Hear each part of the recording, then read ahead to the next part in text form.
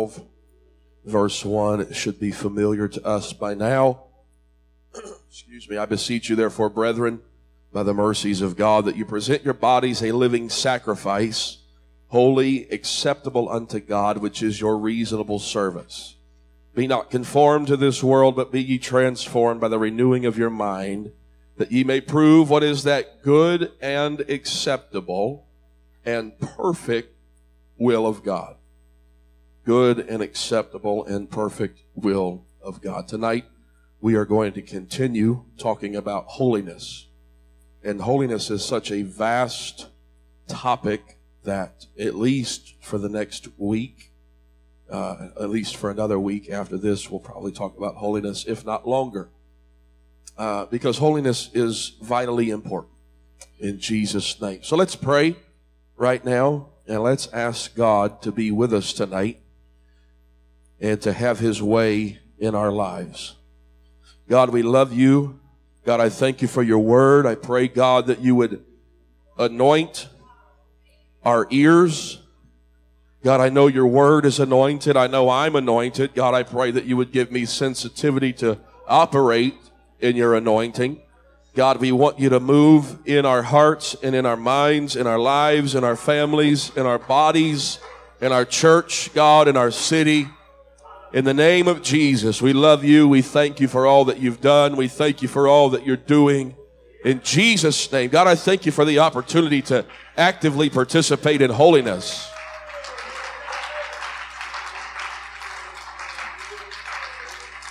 In Jesus' name. Jesus' name. You can be seated. We have spent some time defining holiness, and hold on just a moment.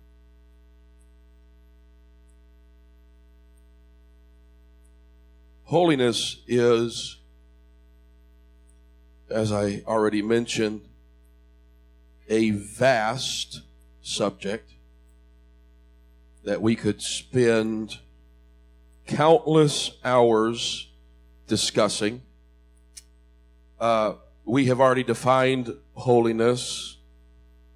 Both the Old Testament and the New Testament scriptures define the character and behavior of the people of God with that word holiness. Deuteronomy 7:6. For thou art an holy people unto the Lord thy God. The Lord thy God hath chosen thee to be a special or separated people unto himself above all people that are upon the face of the earth. But you are a chosen generation in 1 Peter 2:9, a royal priesthood and holy nation, a peculiar people, a unique treasure. And so we understand that holiness is an attribute of God. We'll talk about that again here in a moment. We know that there are three major elements of holiness that we could pull from the definitions that we have discussed the past week or so.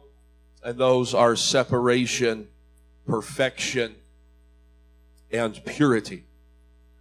And as we look at the character of God, we know that his character could be defined, or at least two major defining attributes of his character are love and holiness. Let me just, because I keep trying to find the right place to just say this, and I'll just go ahead and say it now. Holiness is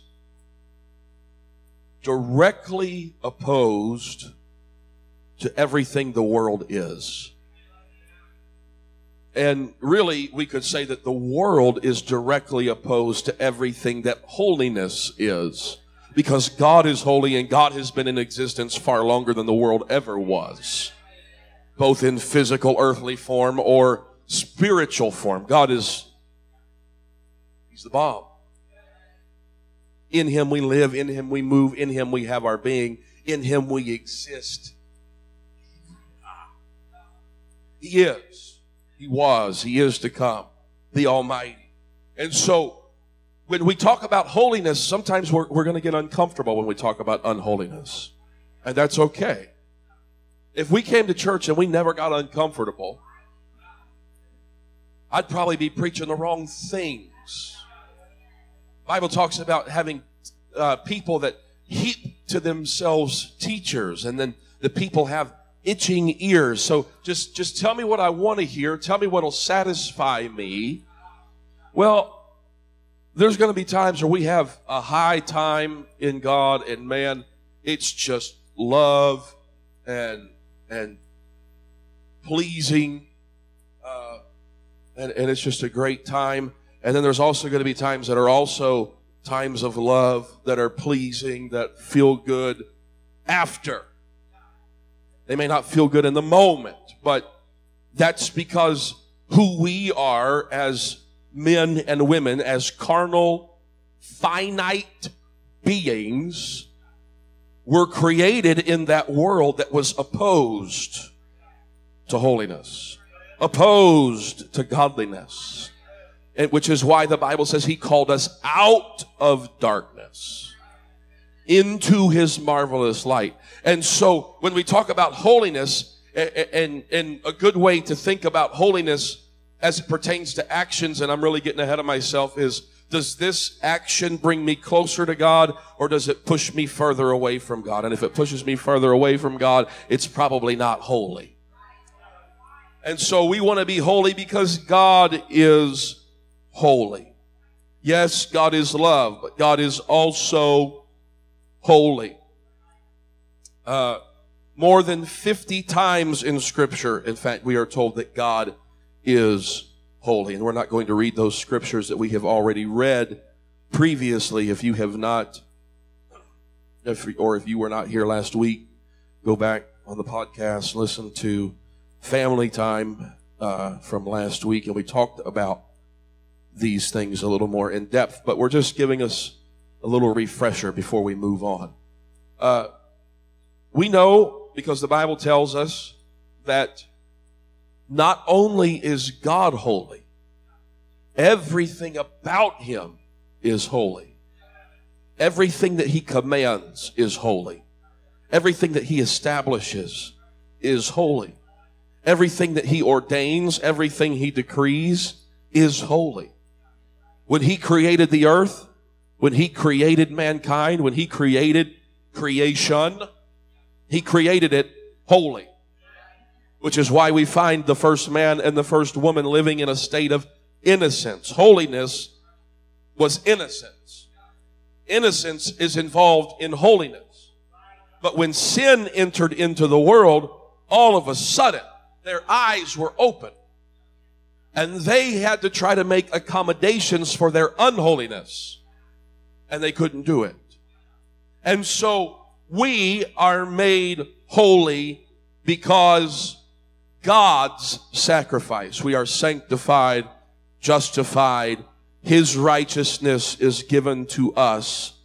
And so God wants, He desires a holy people. It's not a suggestion. It's not an option. If I'm going to live for God, then I'm going to work on my holiness. I want to strive to be holy. Romans 12:1, I beseech you therefore, brethren, by the mercies of God, that you present your bodies a living sacrifice. How I present my body to the world, how I present my body to God, is attached to holiness. Is attached. There are things that are acceptable unto God, and there are things that are not acceptable unto God. And holiness is a reasonable service. 2 Corinthians 7:1, having therefore these promises, dearly beloved, let us cleanse ourselves from all filthiness of the flesh and spirit, perfecting holiness in the fear of God. And so these two scriptures, among a lot of others that we're not going to take the time to read tonight, but these scriptures here just give us enough basis for this message tonight to let us know that holiness is important. Holiness is essential. Holiness is a necessary element of our Christian life. In fact, I said it last week, I'll say it again tonight. Holiness is the only lifestyle of the true, spiritually, scripturally obedient Christian. It's a distinguishing characteristic. It separates us from the world. Separates us from who we used to be. It separates us from the place where He found us. You say, well, I found Him. Well, He wasn't lost. I was lost. You were lost. Where He found us, it separates us from that place. He's bringing us out of darkness into His marvelous light. 1 Thessalonians 4:7, for God hath not called us unto uncleanness, but unto holiness. And so, when we start living for God, there are going to be things that come to our minds. I'm like, man, I've done this for a long time, but it just doesn't feel right anymore.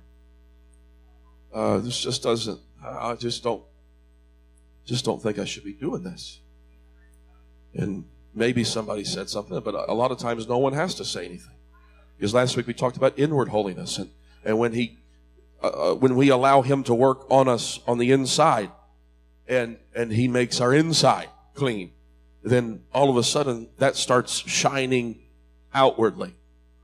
And things that used to be comfortable are no longer comfortable. Not because the activity has changed, but because I have changed. I'm not the same person I was.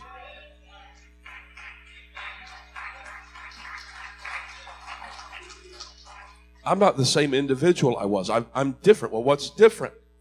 I've been born again. So I'm not the same person I was.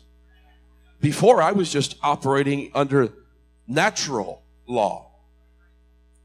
But now, I'm operating under spiritual law. Not just the letter of the law, not just a list of do's and don'ts.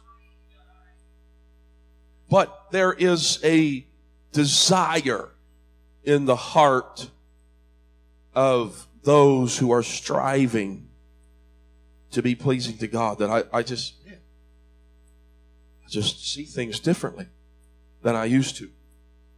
Holiness, as it pertains to these scriptures here, there's an emphasis in these scriptures on personal holiness. That it is necessary. It's a distinguishing characteristic. And let me just preface the rest of this message tonight by telling you that when you get hold of a love for God that surpasses anything else in your life, there is nothing that He could ask of you that may be uncomfortable in the beginning. But when you start realizing, the more I lay down, the Bible tells us to lay down every weight and the sin. So that does so easily beset us. That does so easily trip us up and makes us fall backward and makes us get off the mark. And that's really what sin is. It's just missing the mark. This is where I'm aiming, but I ended up over here. And I don't know why, but I just kind of started following my carnal nature a little bit. But when I get a hold of a love for God, then all of a sudden I don't want to miss the mark anymore. I don't want to get off course anymore. And I'll realize that there might be things in my Christian walk that God asks me to lay down, or they just don't feel the same anymore. That might be sin, but they may not be sin. But they might be sin for me. And so, that's why we spent time last week emphasizing inward holiness. I got to get it right on the inside. I got to get my heart right. And if I get my heart right, if I'm praying and I'm seeking God and I'm filled with His Spirit and I'm living a life where I'm dying to my carnal nature, that means I'm tired of missing the mark and I'm trying to get as close to the mark. I'm trying to get as close to the target as I can. Then all of a sudden everything else will just start falling into place. Nobody's going to have to come to you and say, hey, you got to get this right. You're not going to have to be badgered. You're not going to have, but it's just going to happen. It's just going to happen. And so we talked about it last week. 2 dimensions of personal holiness. And that is inward holiness and outward holiness. We talked about Jesus and the Pharisees when he told them that the outside of their vessels looked perfect, but inside they were full of dead men's bones. That means that they looked the part on the outside, but inside they were not pure. They were not holy. And so therefore they were entirely unholy. And so we know that the outside can be dirty, the inside can be dirty, the outside can be dirty, and the inside can be clean. The inside could be dirty and the outside could be clean, but what we're striving for is I want both the inner man and the outward man to be clean, to be holy. Because true holiness begins inside and progresses outside. Holiness involves the entire being. So, just because Jesus told the Pharisees that outside they looked good, but inside they were full of dead men's bones, does not mean that inward holiness is the only holiness that matters. How we present our bodies unto God and to the world matters. Both inward and outward holiness are essential, distinguishing characteristics and elements of the Christian life.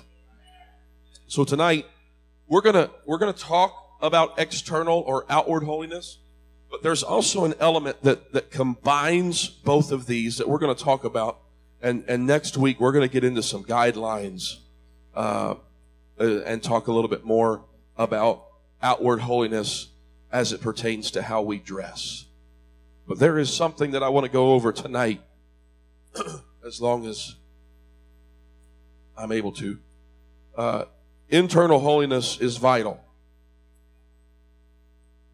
And authentic, real, internal holiness will eventually result in external holiness. But external holiness is about more than just the way we dress. Now, we're going to take a few moments here tonight before we go any further. In Romans 12:1, we're going to read that again. I beseech you, therefore, brethren, by the mercies of God, that you present your bodies a living sacrifice, holy, acceptable unto God, which is your reasonable service. Now, I began to study those 2 words, reasonable service. And they really go hand in hand. Basically, it means logic, working through divine reasoning, that is known because I have faith. So my faith is tied to my common sense. Faith is tied to my ability to think. And because I have faith, then that gives me the rationale to be able to understand that because God's holy, I ought to be holy. And it's a reasonable service, which means quite literally, it's not unreasonable. And it's not unreasonable. The world will tell you it's unreasonable, but they don't have the faith that you have. They haven't experienced what you've experienced. And so they can't understand it. Don't get mad at them. They just don't know because they haven't experienced it. But when you've been filled with the gift of the Holy Ghost and you've seen what God can do in an instant, then all of a sudden stuff just starts making sense. It's a reasonable service because it's tied to my experience of faith. So the believer grasps, gets hold of divine reasonableness because God has birthed in them faith. And so there's a connection between logikos. It's the root or the word for reason, whose root word is logos. In the beginning was the Logos, and the Logos was with God, and the Logos was God. The Word was with God. The Word was God. And so when it's imputed into my life, then all of a sudden the Word makes sense. It's a reasonable service. It's a reasonable service. So outward holiness is not unreasonable. It's not extreme, because we have experienced the impartation of righteousness. And so external holiness begins with being a living sacrifice unto God. There are going to be times where it's not convenient to present my body holy. It's not convenient to change the manner in which I dress. Man, it gets hot in the summertime. Ladies, it gets cold in the wintertime. It's not always going to be convenient. But because we have experienced the presence and power of God, it is a form of worship to present myself holy, to present myself different from the world. So by definition, to sacrifice is to offer up, to give something that is dear and costly. And so when it comes to my body, I cannot allow, and this is holiness, this is outward holiness, I cannot allow my body to be involved in sinful deeds or activities. Let not sin therefore reign in your mortal body, that you should obey it in the lusts thereof. And so one of the first things that we have to do is we have to learn to say no to our flesh. We have to learn to say no to Satan. We have to learn to say no to worldly desires. That just because I used to respond a certain way does not mean I'm going to respond that way. I may want to respond, but I'm going to tell my flesh no. That is involved with holiness. Jesus said to his disciples, if any man will come after me, let him deny himself. Let him abstain. Let him disown himself. Take up his cross and follow me. Titus 2:12, denying ungodliness and worldly lusts. So there's action and there's decision on my part.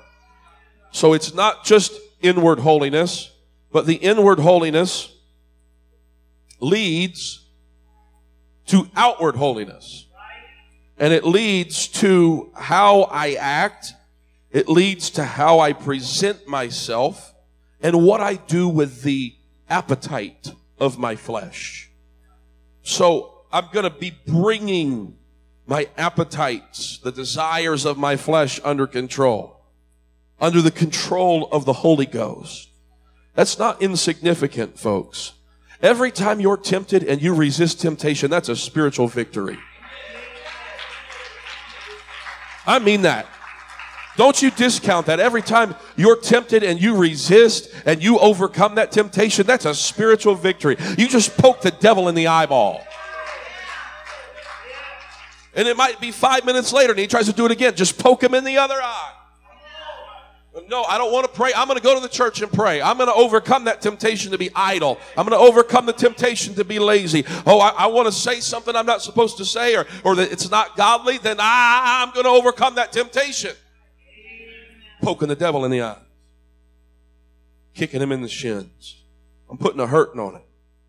So what I do, how I act, how I present myself, what I do with the desires of my flesh are crucial because it affects my eternity. It's not a light thing. Romans 8:13, for if you live, that means your lifestyle. If your lifestyle is after the flesh, you're going to die. And that means eternally, eternal damnation. But if you through the Spirit do mortify or you kill the deeds of your flesh, you overcome them, then you're going to find eternal life in a heavenly home. That one way or another. You're going to spend eternity somewhere, but how you act and how you respond matters. So this verse was written to spirit-filled Christians in Rome. There was all kinds of stuff going on in Rome when this was written. All kinds of stuff. We're not going to take the time tonight to go through the context of it. You can do that on your own. And worldly leaders that some of them tolerated Christianity, others hated Christianity. And the leaders of Rome were very sinful individuals. And so at times they used the Christians as scapegoats to try to place the blame upon them for their own misdeeds. And so, no doubt, because they were red-blooded human beings, there were times where they felt like the best course of action would have been a physical revolt. But the writer of Romans is saying, hey, you got to make sure, even in this wicked world, even in this twisted society, what you do matters. You can't justify your actions just because society is so bad. So the Apostle Paul is saying, hey, you have to deny your flesh. You have to control your carnal appetites. Bring the body under the control of the Spirit. 1 Corinthians 9:27. And you know this verse will preach. But I keep under my body and I bring it into subjection. I'm bringing my carnality under control of the Spirit, lest that by any means when I have preached to others, I myself should be a castaway. It doesn't matter who you are, what position you hold or do not hold, what title you have in front of your name, how many degree notifications you have after your name. Everybody's got carnality. Everybody's got flesh, and everybody's got to overcome it. And Paul's telling us, hey, if you don't get the carnal body under control, then you've got the potential of being a spiritual castaway, a spiritual reject. We don't want that. So our body's the temple of God. God's only going to dwell in the temple that's holy. So our body doesn't belong to us. It's not our personal property. Not anymore. Not anymore. Not anymore. Your body's the temple of the Holy Ghost. Your body is the temple of the Holy Ghost. It's God's temple. And so now we have become the keepers or the guardians of God's temple. And so it's our responsibility to keep it pure. There's a very straightforward New Testament judgment found in 1 Corinthians 3:16 and 17. Know ye not that you are the temple of God, and that the Spirit of God dwelleth in you? If any man defile the temple of God, him shall God destroy. For the temple of God is holy, which temple you are. Which temple you are. And so, I've got to decide, what am I going to do? Am I going to live in carnality?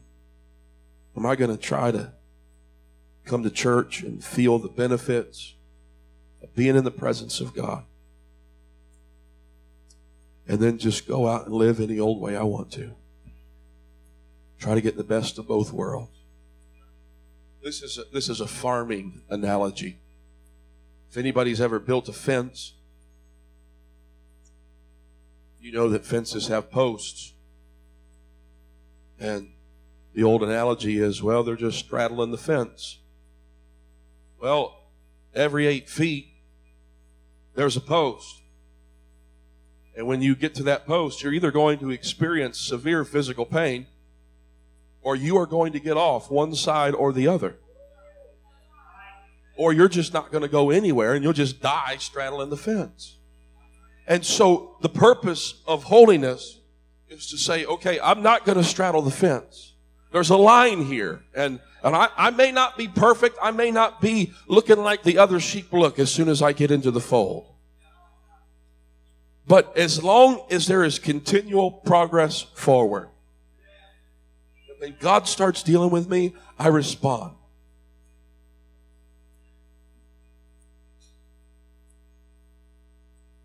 I believe that God is pleased with progress. God is pleased with progress. What is the purpose of holiness? 1 Corinthians 6:20, we're bought with a price we did not pay. And because we did not pay that price, we really got off easy. So we're bought with a price, therefore it's our duty, our honor, our privilege. Duty is not really the right word. It's a reasonable service to glorify God in our body and our spirit, both of which are God's.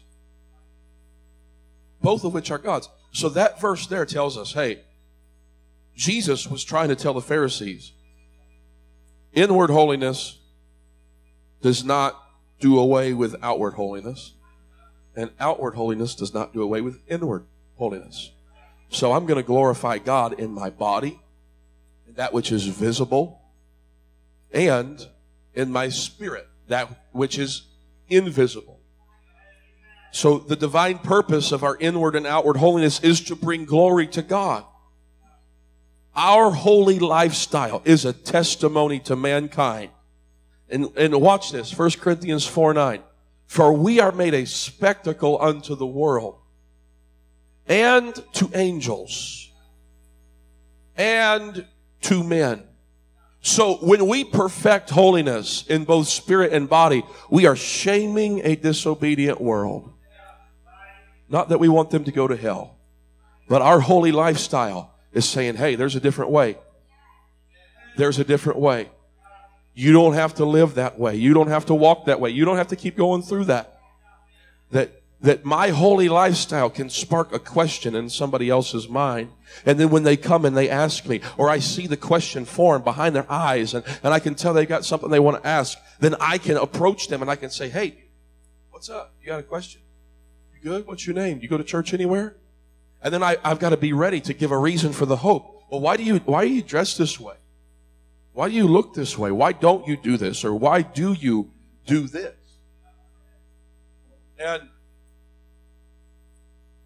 by doing so, we are looking in the face of secular culture, and we're telling secular culture, I'm not bowing to you. I'm not bowing to your whim. I'm not bowing to your plan. I'm not giving in. I'm not breaking down. I'm not stooping down to your level. I don't have to follow your trends and your fads in order to be popular or be cool or so on and so forth. So my holy lifestyle in body and in spirit is shaming a disobedient world. It also discredits fallen angels. The fallen angels couldn't live for God when there wasn't a devil. And so now that he is loosed in the earth, creating havoc, we are looking at him and we're poking him in the eyes.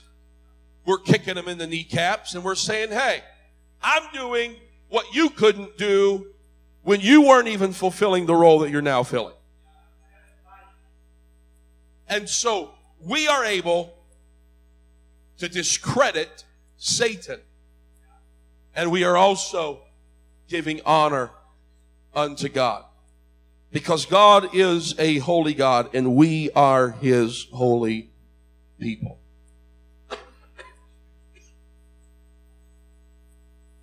So we're going to talk about some guidelines next week in regard to outward holiness and why. But like I said, there is an area that bridges both gaps, or bridges the gap between inward and outward holiness. And I believe that it's not straddling the fence, it's just part of both. Because the Bible tells us that out of the abundance of our heart, our mouth speaks. And so this is an area of holiness that does not get talked about much. And it is our manner of speech. Our manner of speech. We are instructed in Scripture to control our tongue. Our behavior is influenced Our behavior is affected by our communication.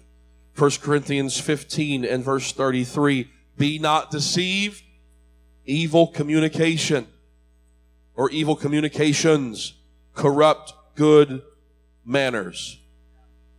Wicked conversation corrupts moral behavior. Our manner of speech matters.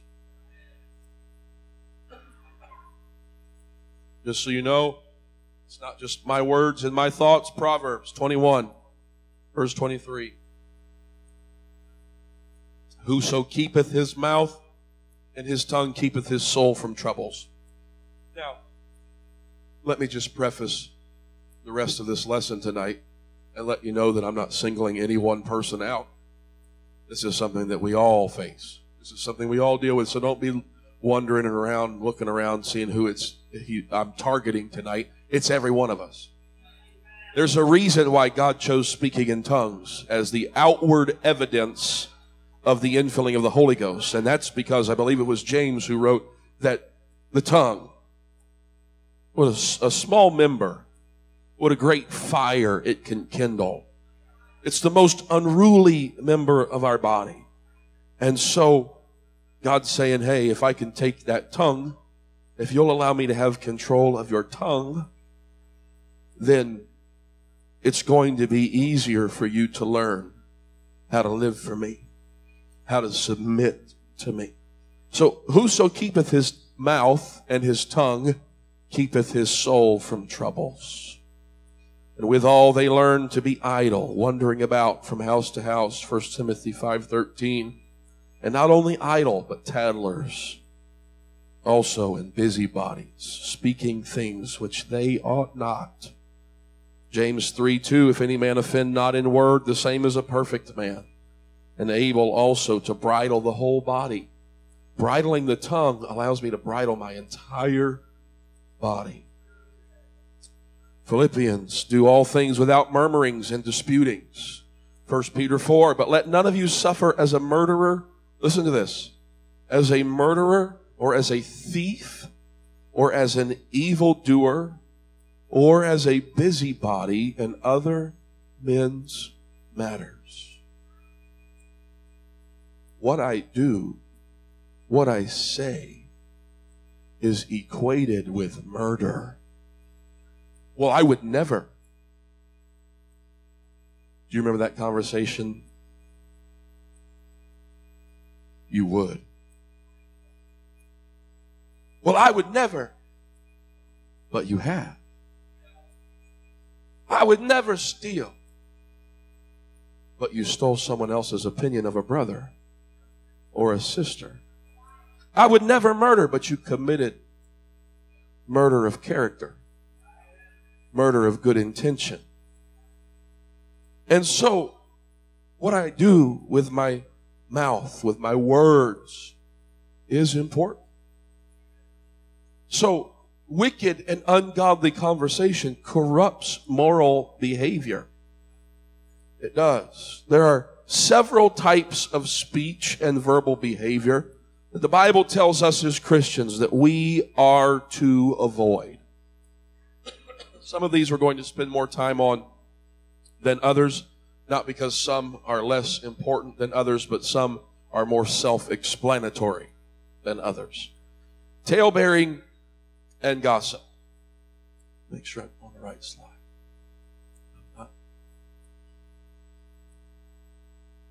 That's what happens when you duplicate slides and you forget to delete the duplicates.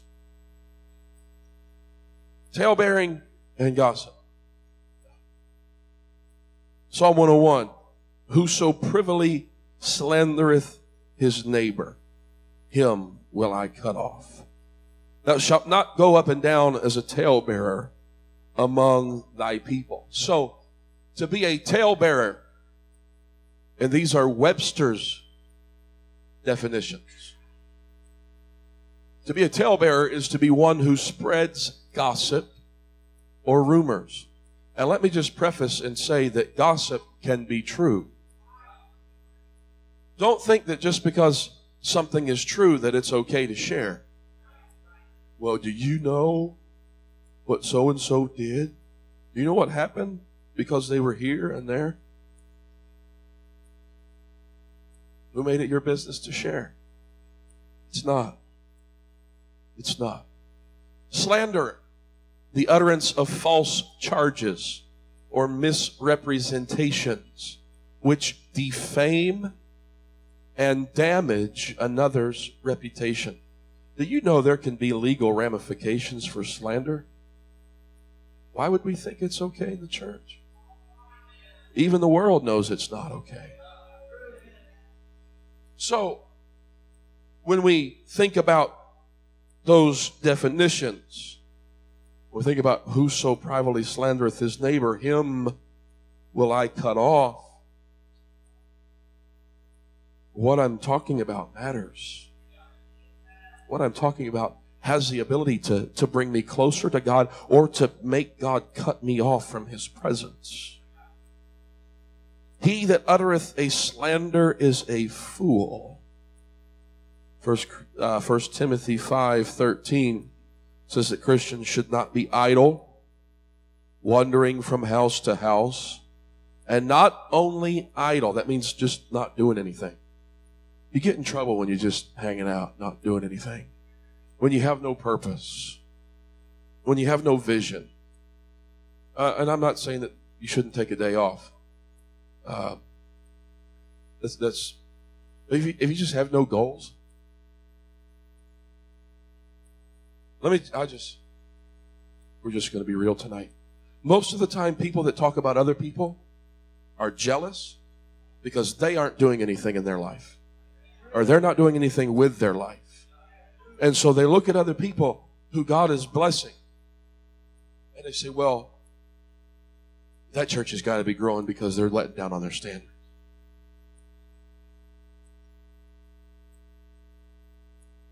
You don't know that? That's slander.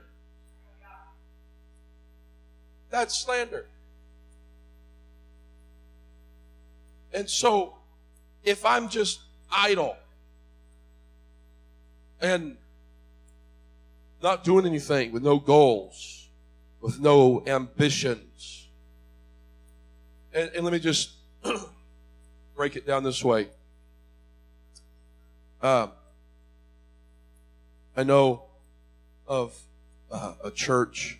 It's a very strong, very powerful church.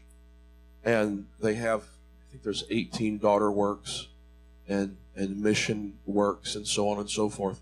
And the bishop was in ill health, and his son was installed as the pastor, and he told a friend of his, he said, hey, please, when I'm gone, I want you to be a friend to my son. He's going to need it. And it wasn't that his son is a bad young man. His son is very powerful, and his son is a praying man. His son is consecrated. But the fact of the matter is, somebody from the outside just looking in sees 18 daughter works, and people get jealous, and people get stupid. Don't let that be you. I don't want that to be me. Paul said, rejoice with those that rejoice. Weep with those that weep. Stop trying to find meaning where there is no meaning. Don't be a talebearer. Don't be a gossip. Get some ambition. Because if you don't have ambition, it's going to be a lot easier to fall into the category of being a tattler, being a busybody, speaking things which you ought not speak. Another form or manner of speech that we are to avoid is murmuring and complaining. Philippians 2:14 says, do all things without murmurings and disputings. 1 Corinthians 10:10, neither murmur ye, as some of them also murmured and were destroyed of the destroyer. They spent 40 years in the wilderness, Israel did, waiting on an entire generation to die off, because all they could do was murmur and complain because the promised land was too big. Well, I don't know how we're going to do it, but God said it before you. And if God said it before you, then God can do it. To murmur is to grumble and to complain. It has an implied meaning of griping, whining, moaning, fretting, and fussing. It's muttering, whispering under the breath.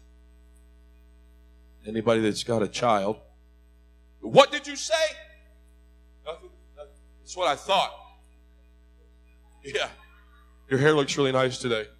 That's not what you said. Let me tell you something. It's very frustrating to hear of folks that are doing their best, who are trying to lead, trying to push forward in their departments, in their ministry, and the only time some contact them is to tell them, hey, you missed a detail. Hey, did you think of this? What do you think I do? Your manner of speech matters. How you present the situation matters. So I'm trying to watch myself tonight when I'm preaching, because how I present this matters. But to murmur and grumble is to complain. God sent fiery serpents among the children of Israel in the wilderness because they murmured and complained. You can read it for yourself in Numbers 21. Another manner of speech that we ought to avoid is spreading discord, strife, or conflict. Proverbs 6:19. The Lord hates a false witness, those that speak lies, and he that soweth discord among the brethren. What are you sowing? Are you sowing faith? Are you sowing evangelism? Are you sowing prayer? Or are you sowing discord? Romans 16:17. Now I beseech you, brethren, mark them which cause divisions. The Lord hates in Proverbs 6. We'll get to Romans 16 in a minute. I don't want to get ahead of myself. Again, these are Webster's definitions in the box. That to be false is to imply deception. Deception. God hates deceivers, deceptive witnesses. You know that's how they crucified Jesus. Well, out of the mouth of two, out of the mouth of three, let everything be established. Well, what if the two are lying? And they were. Took his words out of context. He that soweth discord among the brethren. Discord is a lack of agreement. It's a lack of harmony, a lack of unity between persons, things, or ideas. Strife. Webster defines it as bitter, sometimes violent conflict or dissension. They go on to define conflict as competitive or opposing action of incompatibles. Antagonistic state or action as of divergent ideas, interests, or persons. Synonymous words with conflict are fight, battle, and war. So, what are you sowing? What kind of environment are you creating around you? What kind of fellowship are you having? What kind of culture are you cultivating? Is there always something wrong with what somebody else is doing? What are you sowing? I don't want to spread discord. I don't want to sow discord because you know what I'll reap? Discord. If I'm sowing lies, do you know what I'm going to reap? Lies. If I'm sowing conflict, do you know what I'm going to reap? Conflict. Dissension, I'm reaping dissension. And my life is going to be a cycle of sowing and harvesting destruction. But I don't have to live in that cycle. I can change what I'm talking about. I want my conversation to be holy. I want my conversation to be centered around Christ. I want my conversation to be centered around revival. And what can we do to help people become? What can we do to win souls? What can we do to further the kingdom? Now, Romans 16. Beseech you, therefore, brethren. I beseech you, brethren. Mark them which cause divisions. Now, there's contention about this verse. Other translations put it this way, and I've found it easier to explain just by giving you how the other translations paraphrased this verse, because it took all of the definitions and it just kind of compiled them. Mark them. Other translations say, stay away from them. Avoid them. Turn away from them. If you were to study the definitions, it literally means fix your eyes on them so you get a good look at who they are. You get a good look about what they're about. And then run from them. You don't want to be involved with people that cause division. Because God is one. God's not about division.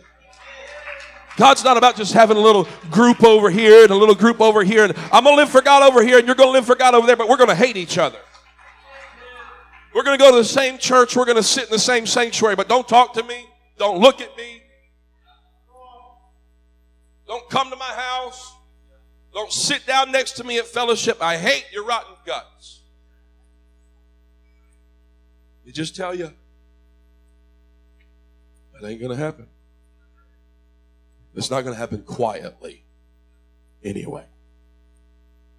What we say matters. Another manner of speech that we are to avoid is the swearing of oaths.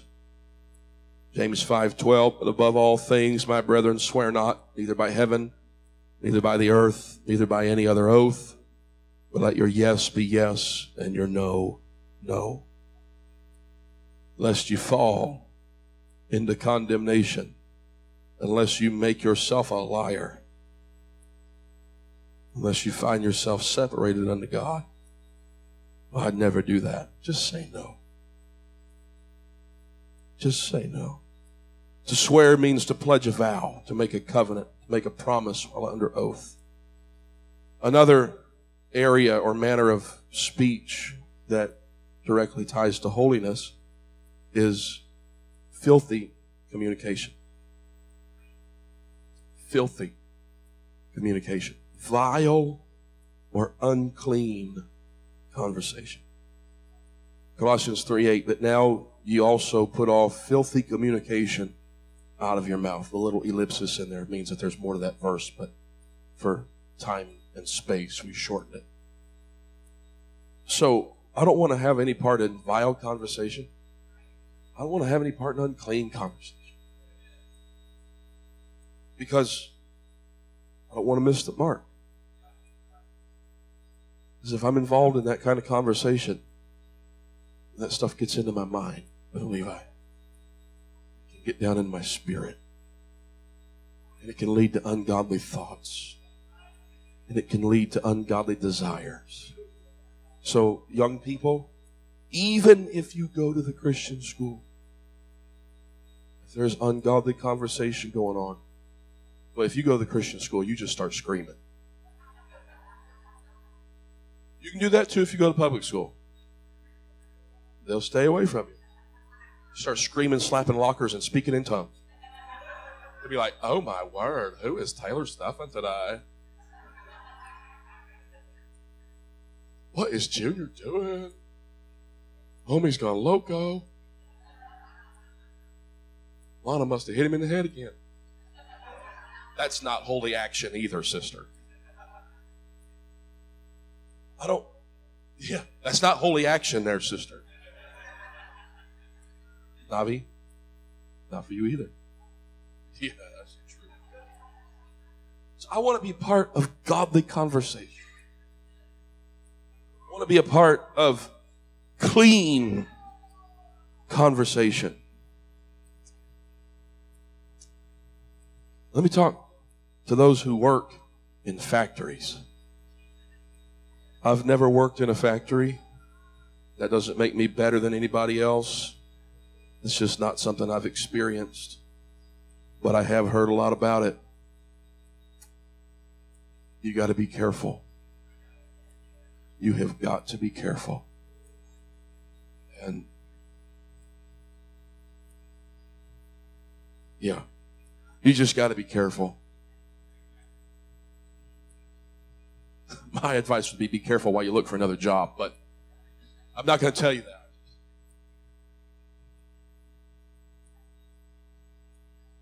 There's a lot that goes on there. A lot. And so you can be a witness, but just as easily you can also get sucked into the crowd. Young people, you just as easily get sucked into the crowd at school. You can just as easily get sucked into the crowd of friends. Man, and I know how it is. You don't want to look weird. You don't want to sound weird. You want to be cool. You want everybody to like you. And that's normal. Okay? That's normal. But you got to pray that God helps you not to be normal. Because normal will take you down a path of brokenness. Normal will take you down a path of heartache. And so we're striving for holiness in every area, even our conversation. Another area in the manner of speech is cursing and reviling. To curse or revile is to defame, to damn, as in damnation, to denigrate, to use offensive, abusive language, to call someone derogatory names, like you're skinny and no one likes you. Sorry, Isaiah. Or you're very large and you're in my way. That's an Adventures in Odyssey reference for those. I'm not picking on anybody. I've got places to go, people to beat up, problems to cause. Get out of my way, bonehead. James 3, verses 8 through 10 says, "But the tongue can no man tame. It is an unruly evil, full of deadly poison. Therewith bless we God, even the Father, and therewith curse we men, which are made in the image of God. Out of the same mouth proceeds blessing and cursing." He goes on to say, "My brethren, these things ought not so to be." And this is James, the earthly brother of Jesus Christ, because the Apostle James, brother of John, was the first martyr in the New Testament. And Romans 12 and verse 14, "Bless them which persecute you." Jesus, help us. Bless and curse not. He's still working on me. 1 Corinthians 6:9, "Know ye not that the unrighteous shall not inherit the kingdom of God? Be not deceived, neither revilers shall inherit the kingdom of God." There's a long list of other things in there. Just as sweet water and bitter water cannot flow from the same well, blessing and cursing really should not be coming from the same mouth. I know we get upset. I know we get angry. The Bible tells us to be angry and sin not. Sometimes when I get angry, the best thing for me to do is bite my tongue. Harder to do than it is to say. Easier said than done. But I want to be pleasing to God. I'm almost done. Another area of speech that we ought to avoid is lying or bearing false witness. Thou shalt not bear false witness against thy neighbor. Thou knowest the commandments, do not bear false witness. Lie not one to another.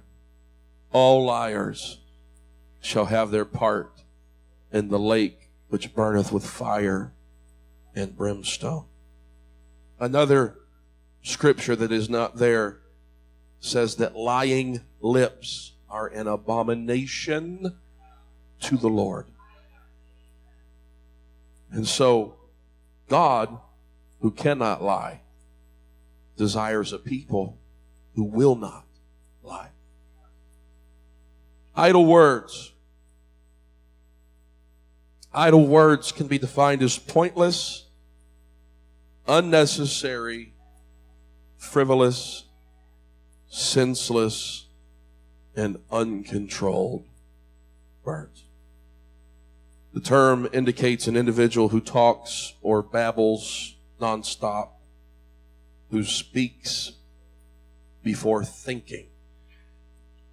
I heard one man say, I say things that I don't even agree with. He said, it just pop out. And I don't even agree with that. Idle words. I say unto you that every idle word that men shall speak, they shall give account thereof in the day of judgment. For by thy words thou shalt be justified, and by thy words thou shalt be condemned. What I say off the cuff matters. What I say in the heat of the moment matters. Married couples, you know, you get in an argument, you say things you don't believe, say things that you don't mean. I hate your rotten guts. You don't. You don't. Well, I'll leave that alone. Every idle word. Every idle word. Wherefore, my beloved brethren, let every man be swift to hear, slow to speak.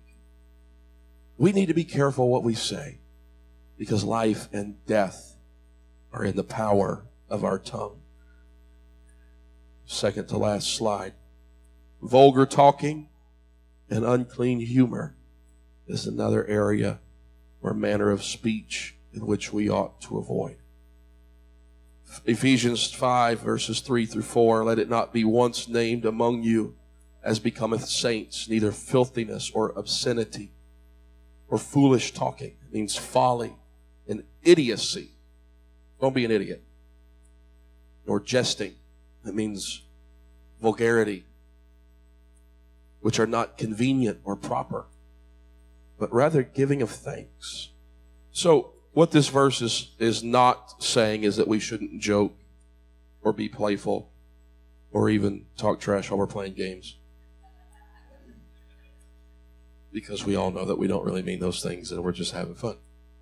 And it's not our intention to hurt anybody's feelings, but if you're going to lose, your feelings are going to get hurt anyway. But these Greek words in this scripture refer to vulgar, lewd, suggestive joking, bantering. Some jokes, some stories might be funny, even if they're off color, dirty. An old word is smutty. But that's not the type of conversation that leads me to holiness. That's not the kind of conversation that brings me closer to God. And so, the fact is that if you were to be interested in listening to a lot of comedians, and I like to laugh, and so I like comedy, but worldly comedians can't tell a joke without swearing. Worldly comedians can't tell a joke that's not off color. And really, they're just using the smutty, nasty, suggestive jokes to further their career. And so you have to be careful when you're searching for something to laugh at, and make sure that, hey, this isn't something that's going to lead me away from God. And I believe that God wants us to laugh. I believe that there's nothing wrong with laughing. There's nothing wrong with having a good time. But we got to make sure that we're laughing at the right things. We got to make sure that we're not sitting around telling a bunch of dirty jokes, so on and so forth. Using the Lord's name in vain. Spend a whole night talking about this, but thou shalt not take the name of the Lord thy God in vain, for the Lord will not hold him guiltless that taketh his name in vain. The name of the Lord is holy. In fact, it is so holy that the Jews won't even speak or write Jehovah or Yahweh. And so they've removed letters, so they're not writing the entire name, the entire title. And so we live in a world that just God this, Jesus this, and they've taken God's name and they've turned it into a swear word. And then they've also used euphemisms, which are words or phrases that are substituted for another word. And euphemisms are used because they sound similar to the replaced word. And so, be careful what you say. Be careful at what entertains you. Be careful the conversations you get into at school or at work or at church. Because you have the ability to build someone up. You have the ability to tear them down. In fact, let me find this. Someone sent it to me Saturday.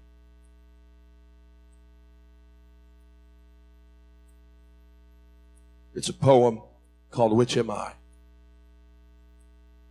And the writer says, I watched them tear a building down, a gang of men in a busy town. With a mighty heave and a lusty yell, they swung a beam and a side wall fell. I said to the foreman, are these men as skilled as the men you'd hire if you had to build? He gave a laugh and said, no, indeed. Just a common laborer is all I need. And I can wreck in a day or two what it took the builder a year to do.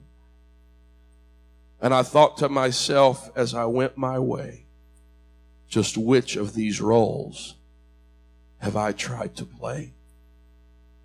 Am I a builder who works with care, measuring life by the rule and square?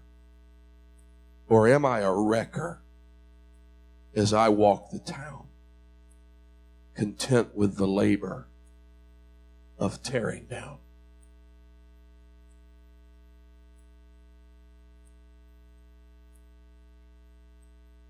Are you just a common laborer? Or are you a builder? You can do either with the same mouth, with the same tongue, with the same ability to form words. Psalm 19 and verse 14 as we stand. Let the words of my mouth, he goes on to say, and the meditations of mine heart be acceptable in thy sight, O Lord. Psalm 39:1, I will take heed to my ways, that I sin not with my tongue. I will keep my mouth with a bridle. Colossians 4:6, let your speech be always with grace. The words that come from our mouths matter.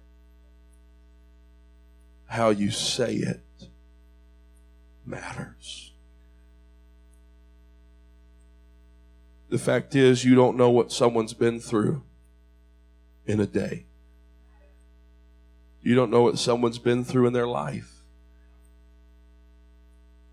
And so you have the ability to help draw them closer to God or push them further away from God, just in what you say and how you say it.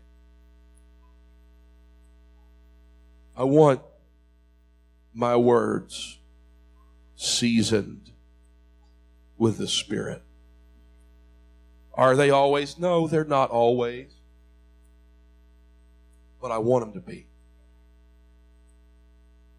Am I perfect? No. Are you perfect? Thank you. I'm not going to tell you that you're not perfect. I'm not going to slander you, even though it's truth. But we're striving for perfection. We're striving for holiness. I want us to lift our hands tonight. I want us to thank God for holiness. I want us to thank God for our fellow brothers, our fellow sisters, our fellow church members. And I want us to pray that God would help us to be builders and not just common laborers. Come on, that's it.